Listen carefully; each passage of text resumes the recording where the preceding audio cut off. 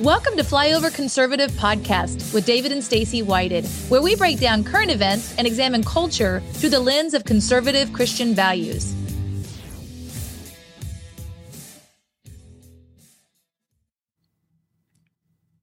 All right, Flyover family. David, are you ready for this? Oh, my heart's ready. My mind's ready. I'm excited. I am so excited about today's I'm in receive episode. mode. I think this is part 6. This is the 6th time that we have actually had on this specific person to go through what we are calling Lost Art, Hidden Messages God is Speaking. Welcome to the show, Aaron Antis!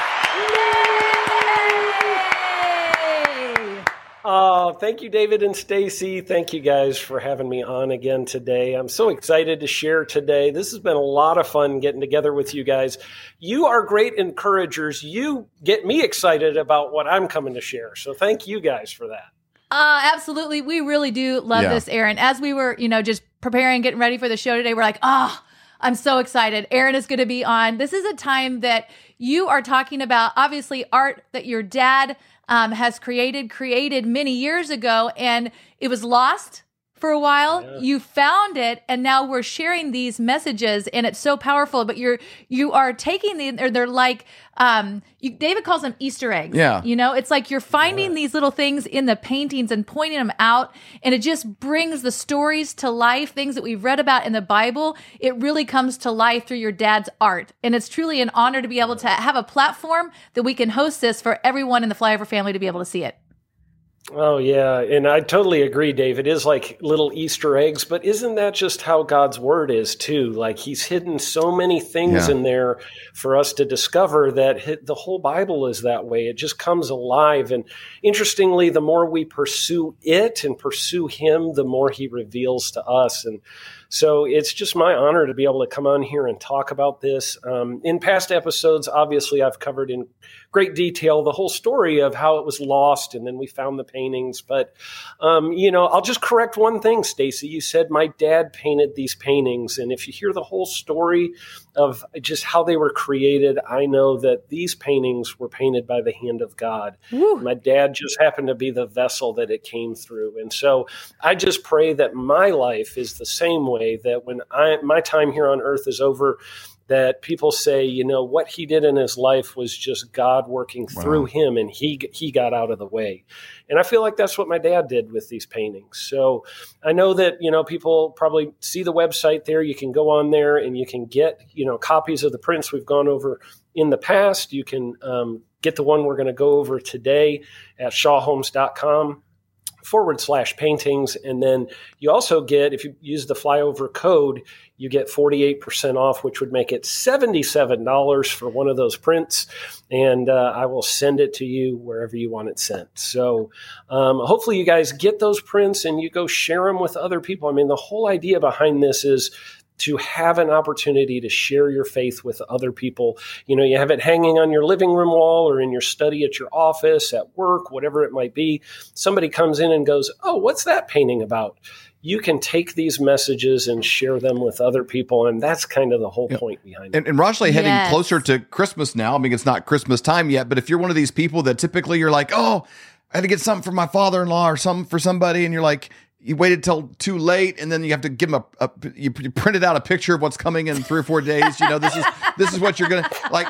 We've all been there. Like you can break that trend now and plan ahead, and you're like, wow, I always thought I've had this for months. I've been so excited to give it to you. And as a painter, just to toot your dad's horn a moment, he painted for Ducks Unlimited, and so as renowned of a person like the Tom Brady of that world. I mean, as many achievements and accolades as anybody can ever get for his craft, he did. And then God just shifted his direction and said, "I want you to do these paintings for me." And so the quality of it, the imagery, the use of light, the way it kind of comes across almost like a Thomas Kincaid painting in some ways, the painter of light is usage of these things. And then the backstory of every painting is given to you in written form. And then there's additional things to that we break down in these episodes with Aaron. So it's kind of a cool gift that you could give to somebody. There's a meaning behind it, a lot of depth to it. It's not just checking off a box. It has a lot. Then you can even give them the episode that talks about that specific painting. So it makes it, a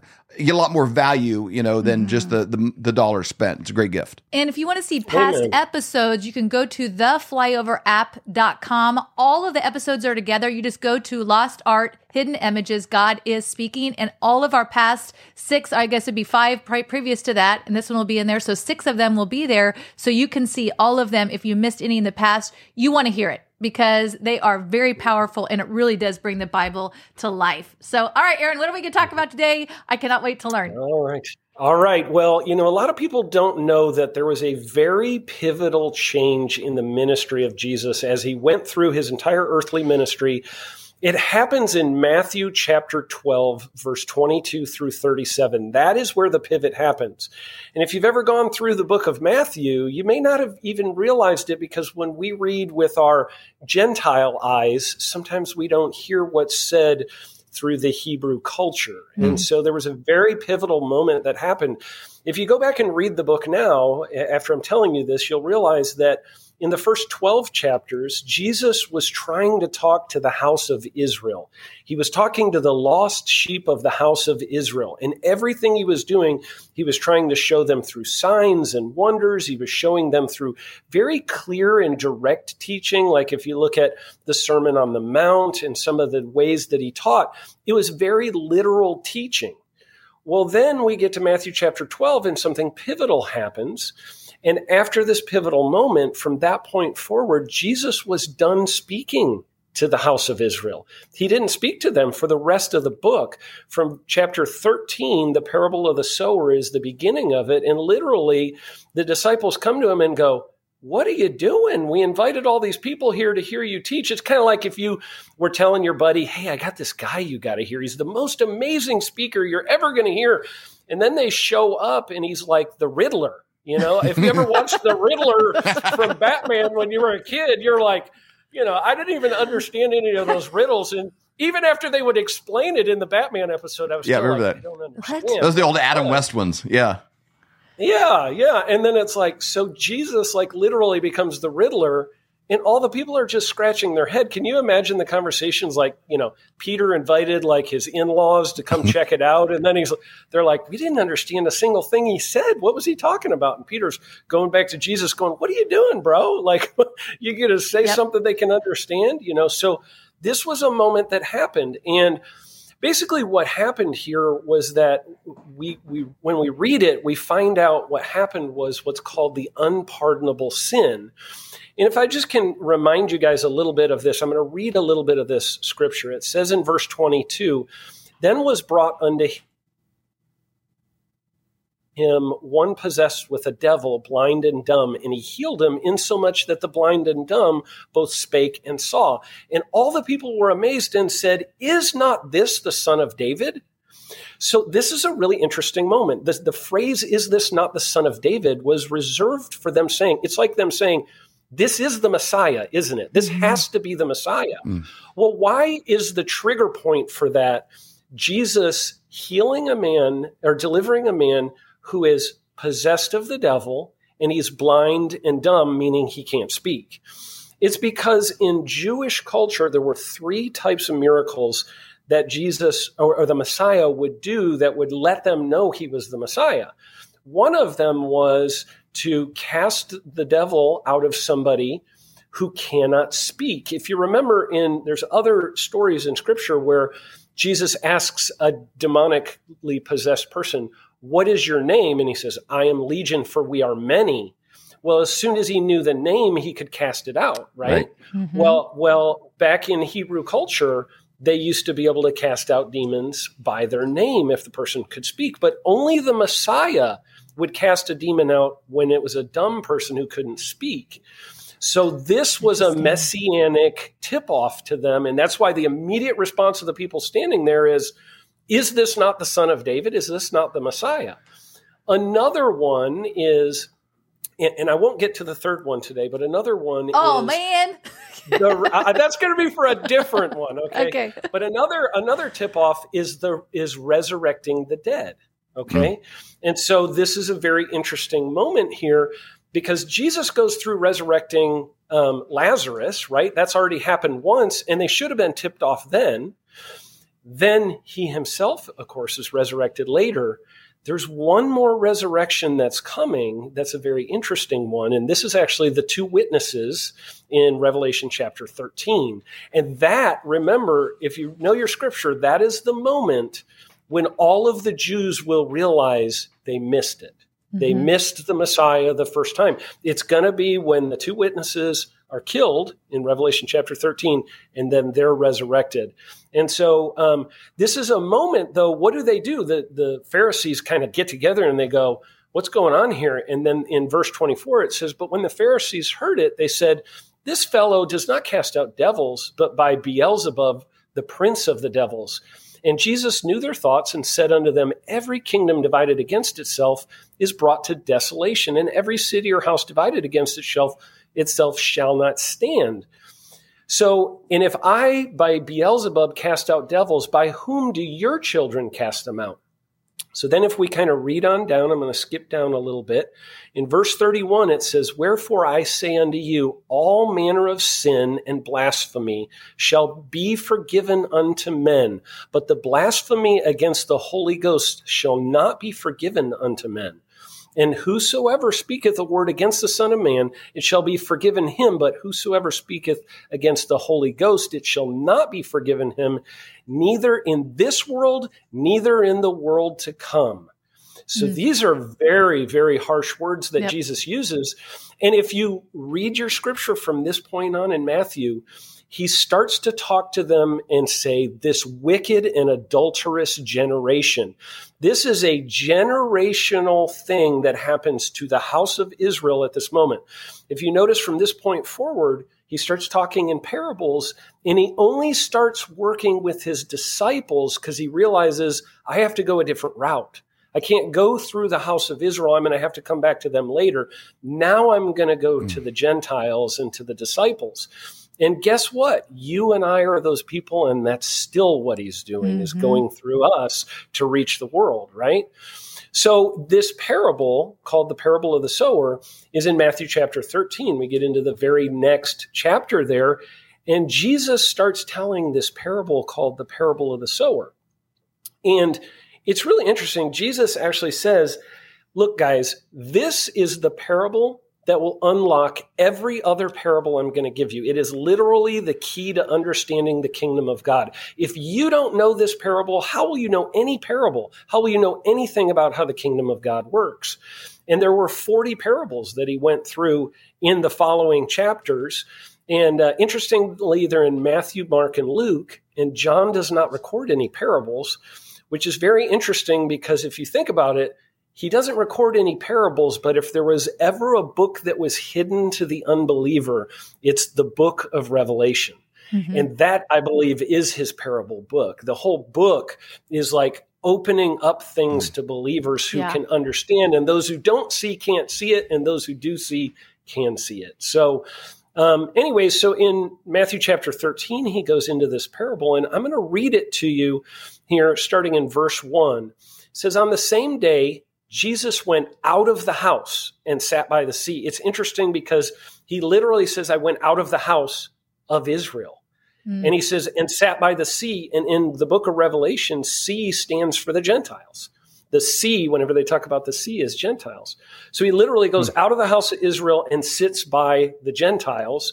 And great multitudes were gathered together to him, so that he got into a boat and sat, and the whole multitude stood on the shore. Then he spoke many things to them in parables, saying, behold, a sower went out to sow, and as he sowed, some seed fell by the wayside, and the birds came and devoured them. Some fell on stony places where they did not have much earth, and they immediately sprang up because they had no depth of earth. But when the sun was up, they were scorched, and because they had no root, they withered away. And some fell among thorns, and the thorns sprang up and choked them. But others fell on good ground and yielded a crop, some 100, some 60, some 30. He who has ears to hear, let him hear. So then this next section, starting in verse 10, is where the disciples are like, what is going on? Why are you speaking? Why are you the riddler all of a sudden? So he says, and the disciples came and said to him, why do you speak to them in parables? He answered and said to them, because it has been given to you to know the mysteries of the kingdom of heaven, but to them it has not been given. For whoever has, to him more will be given, and he will have abundance. But whoever does not have, even what he has will be taken away from him. By the way, this is a tip of the hat to the parable of the talents, if you've read that scripture, where he takes away the talents that are given to the ones who don't use it. In verse 13, he says, therefore I speak to them in parables, because seeing they do not see, and hearing they do not hear, nor do they understand. And in them the prophecy of Isaiah is fulfilled, which says, hearing you will hear and not understand, seeing you'll see and not perceive. For the hearts of this people have grown dull, their ears are hard of hearing, and their eyes they have closed, lest they should see with their eyes and hear with their ears, lest they should understand with their hearts and turn, so that I should heal them. But blessed are your eyes, for they see, and your ears, for they hear.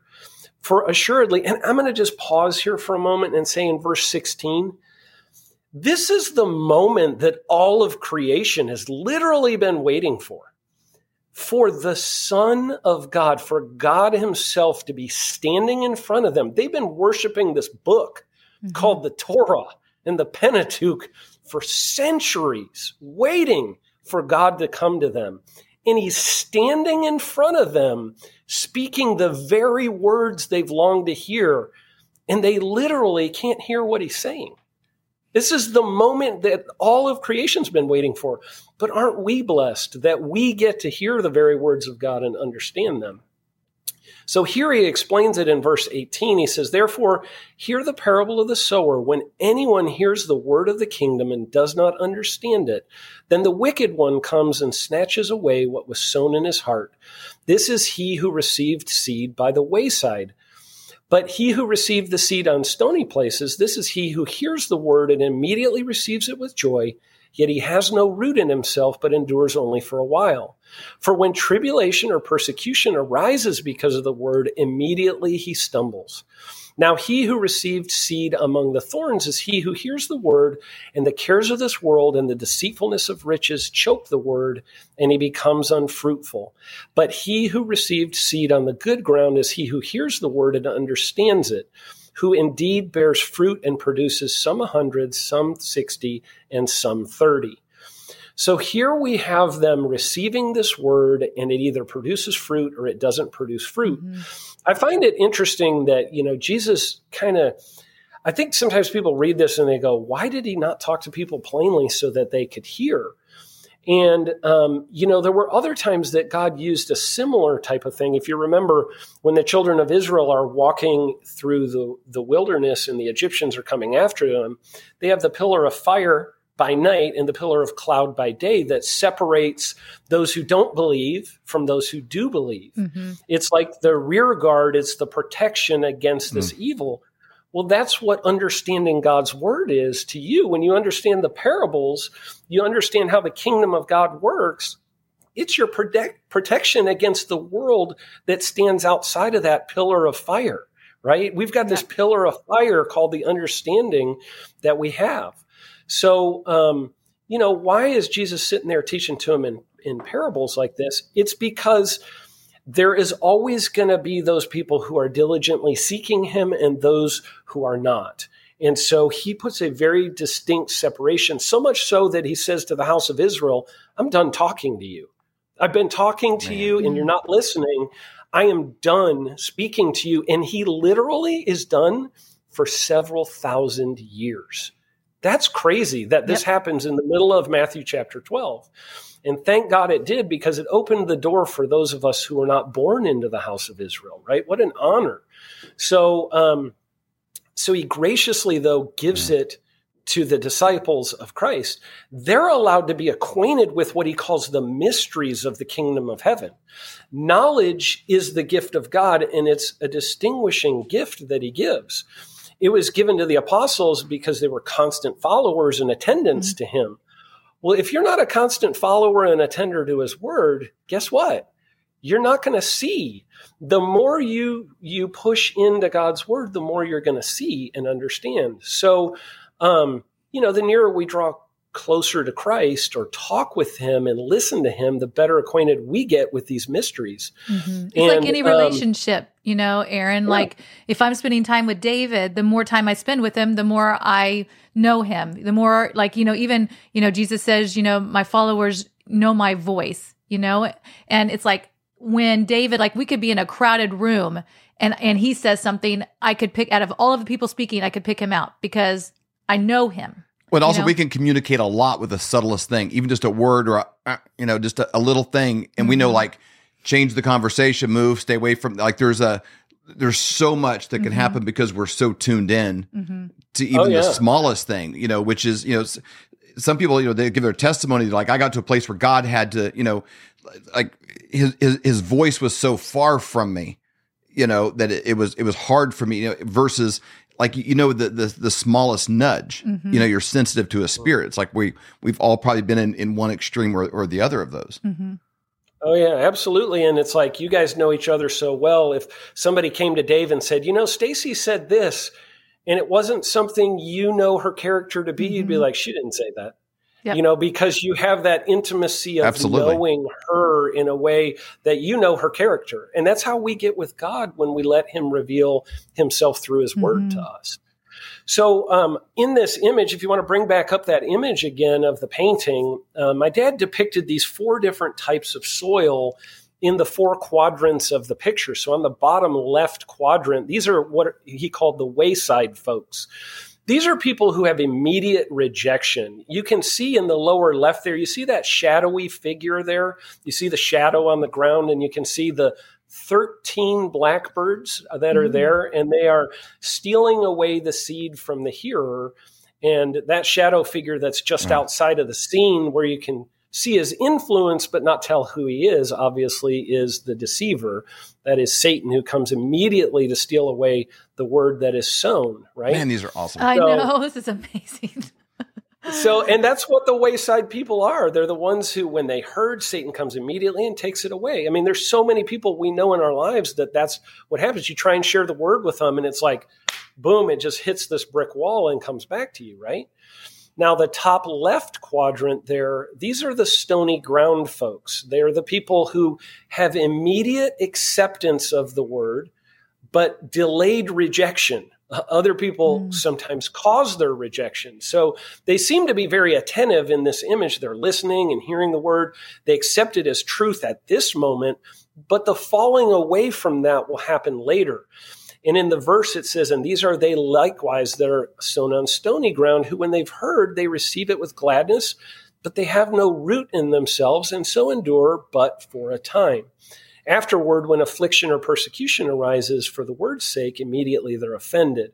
Now, there's 5 different plays that the devil brings to you to try and get you off and get you away from God's word. And the first 2 I just pointed out are sort of that, you have no root in yourself, so you immediately reject it. And that, happens. And then you've got the ones who, immediately receive it, but then later reject it. And both of those, come from outside influences. Persecution, affliction, those are the things that cause it. The next ones that cause you to miss out on what God's best is for you are self, things that you bring upon yourself, unfortunately. So when we go to the bottom right quadrant here, the top right quadrant here, these are the stony ground folks. Their current circumstances cause rejection. Mm-hmm. So you yourself as the hearer cause the rejection. There's Pharisees in this group that you can see in the back right corner there. Notice there's a person dealing with his mules. He's trying to help, with his mules he's got. There's a guy who appears to be missing a leg. There's another one who, they're just talking amongst themselves. And so the idea here is that these are they which are sown among thorns, such as hear the word, the cares of this world, the deceitfulness of riches, and the lusts of other things entering in, choke the word, and it becomes unfruitful. And there's only 1 out of the 4 categories, though, that end up being fruitful. So of the 5 things that cause rejection, 2 of them are persecution and affliction, which come from other people.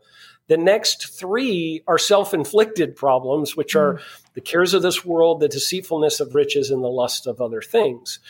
But then there's this bottom right quadrant, which are the good ground folks. They immediately accept God's word as being true, and they have long-term held on to it, and they start growing fruit in their life. I mean, we all know if we plant a tree in the ground and, 2 years later you transplant it somewhere else, and a year later you transplant it again, like, you're not going to grow fruit. Nope. Long-term is what grows fruit. And so these are those that are going to produce 160 or 30-fold because they have ears to hear.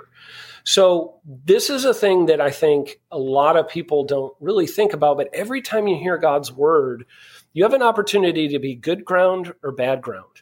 Now, if you remember from the painting of the temptation, I talked about how the temptation of Christ, where Satan came to him and gave him Satan's words, Jesus had an opportunity to take those words and be good ground or bad ground for those words that Satan brought to him. Just like Adam and Eve, Satan came to them, and they had an opportunity to take Satan's word and let Satan's word be good ground or bad ground, for them.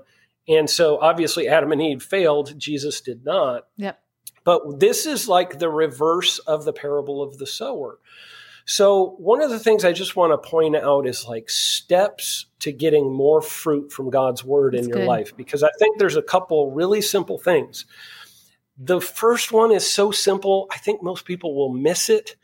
I think you got to write it down. I think you got to make it in big, bold letters. I think you got to put it on the mirror where you get ready in the morning. I think you got to put it in your car as a note on the dashboard. But it's so simple, it's so easy to miss. Are you ready for it? Ready. You want more fruit in your life? Put more seed in the ground. It's so simple. If you got a 25% chance of it producing fruit, just put more seed in the ground. Right. Read God's word more often. Don't read what other people said about God's word. Don't listen to what other people said. You read it yourself and let him speak to you. That's the whole point, right? Great. Put more seed in the ground. The seed is not the problem. You notice here, it doesn't talk about the problem with the seed. It talks about the problem with the soil. That's your heart and how it receives it. The seed is imperishable and incorruptible. It is the incorruptible seed of God's word. And don't forget, Jesus is the word himself. I mean, it is him literally. The second way you can do this is make the bad soil good. What do you do about bad soil? In a natural setting, a farmer goes out and he plucks the rocks out of the field. He pulls the weeds. He gets the cares of this world out. He gets the lust of other things under control. He gets the deceitfulness of riches under control. You can do those three things, the cares of this world, lust of other things, and deceitfulness of riches. You can get that out of your life and make the bad soil good. So put more seed in the ground and make the bad soil good. And I want to end today, I just want to kind of wrap up here with a prayer for everybody that's listening. Yes. And I believe this is a Spirit-inspired prayer, and I just want to pray it over everybody who's listening today. So, Jesus, you said, blessed are we because our ears hear and our eyes see. So we ask you to open the eyes of our understanding today. We ask for you to open our ears too, so that we hear the voice of your Spirit, the comforter, the guide who's on the inside. We ask you to arm us with the weapons of your warfare, to arm us with your world-changing, heaven-shaking, devil-quaking, power-packed word. Make our mouths the sheath of the sword of the Spirit, so that we may use it to strike down the demons and devils that are holding on to the lies of this last election, the lies of this war in the Ukraine, the lies of the World Economic Forum.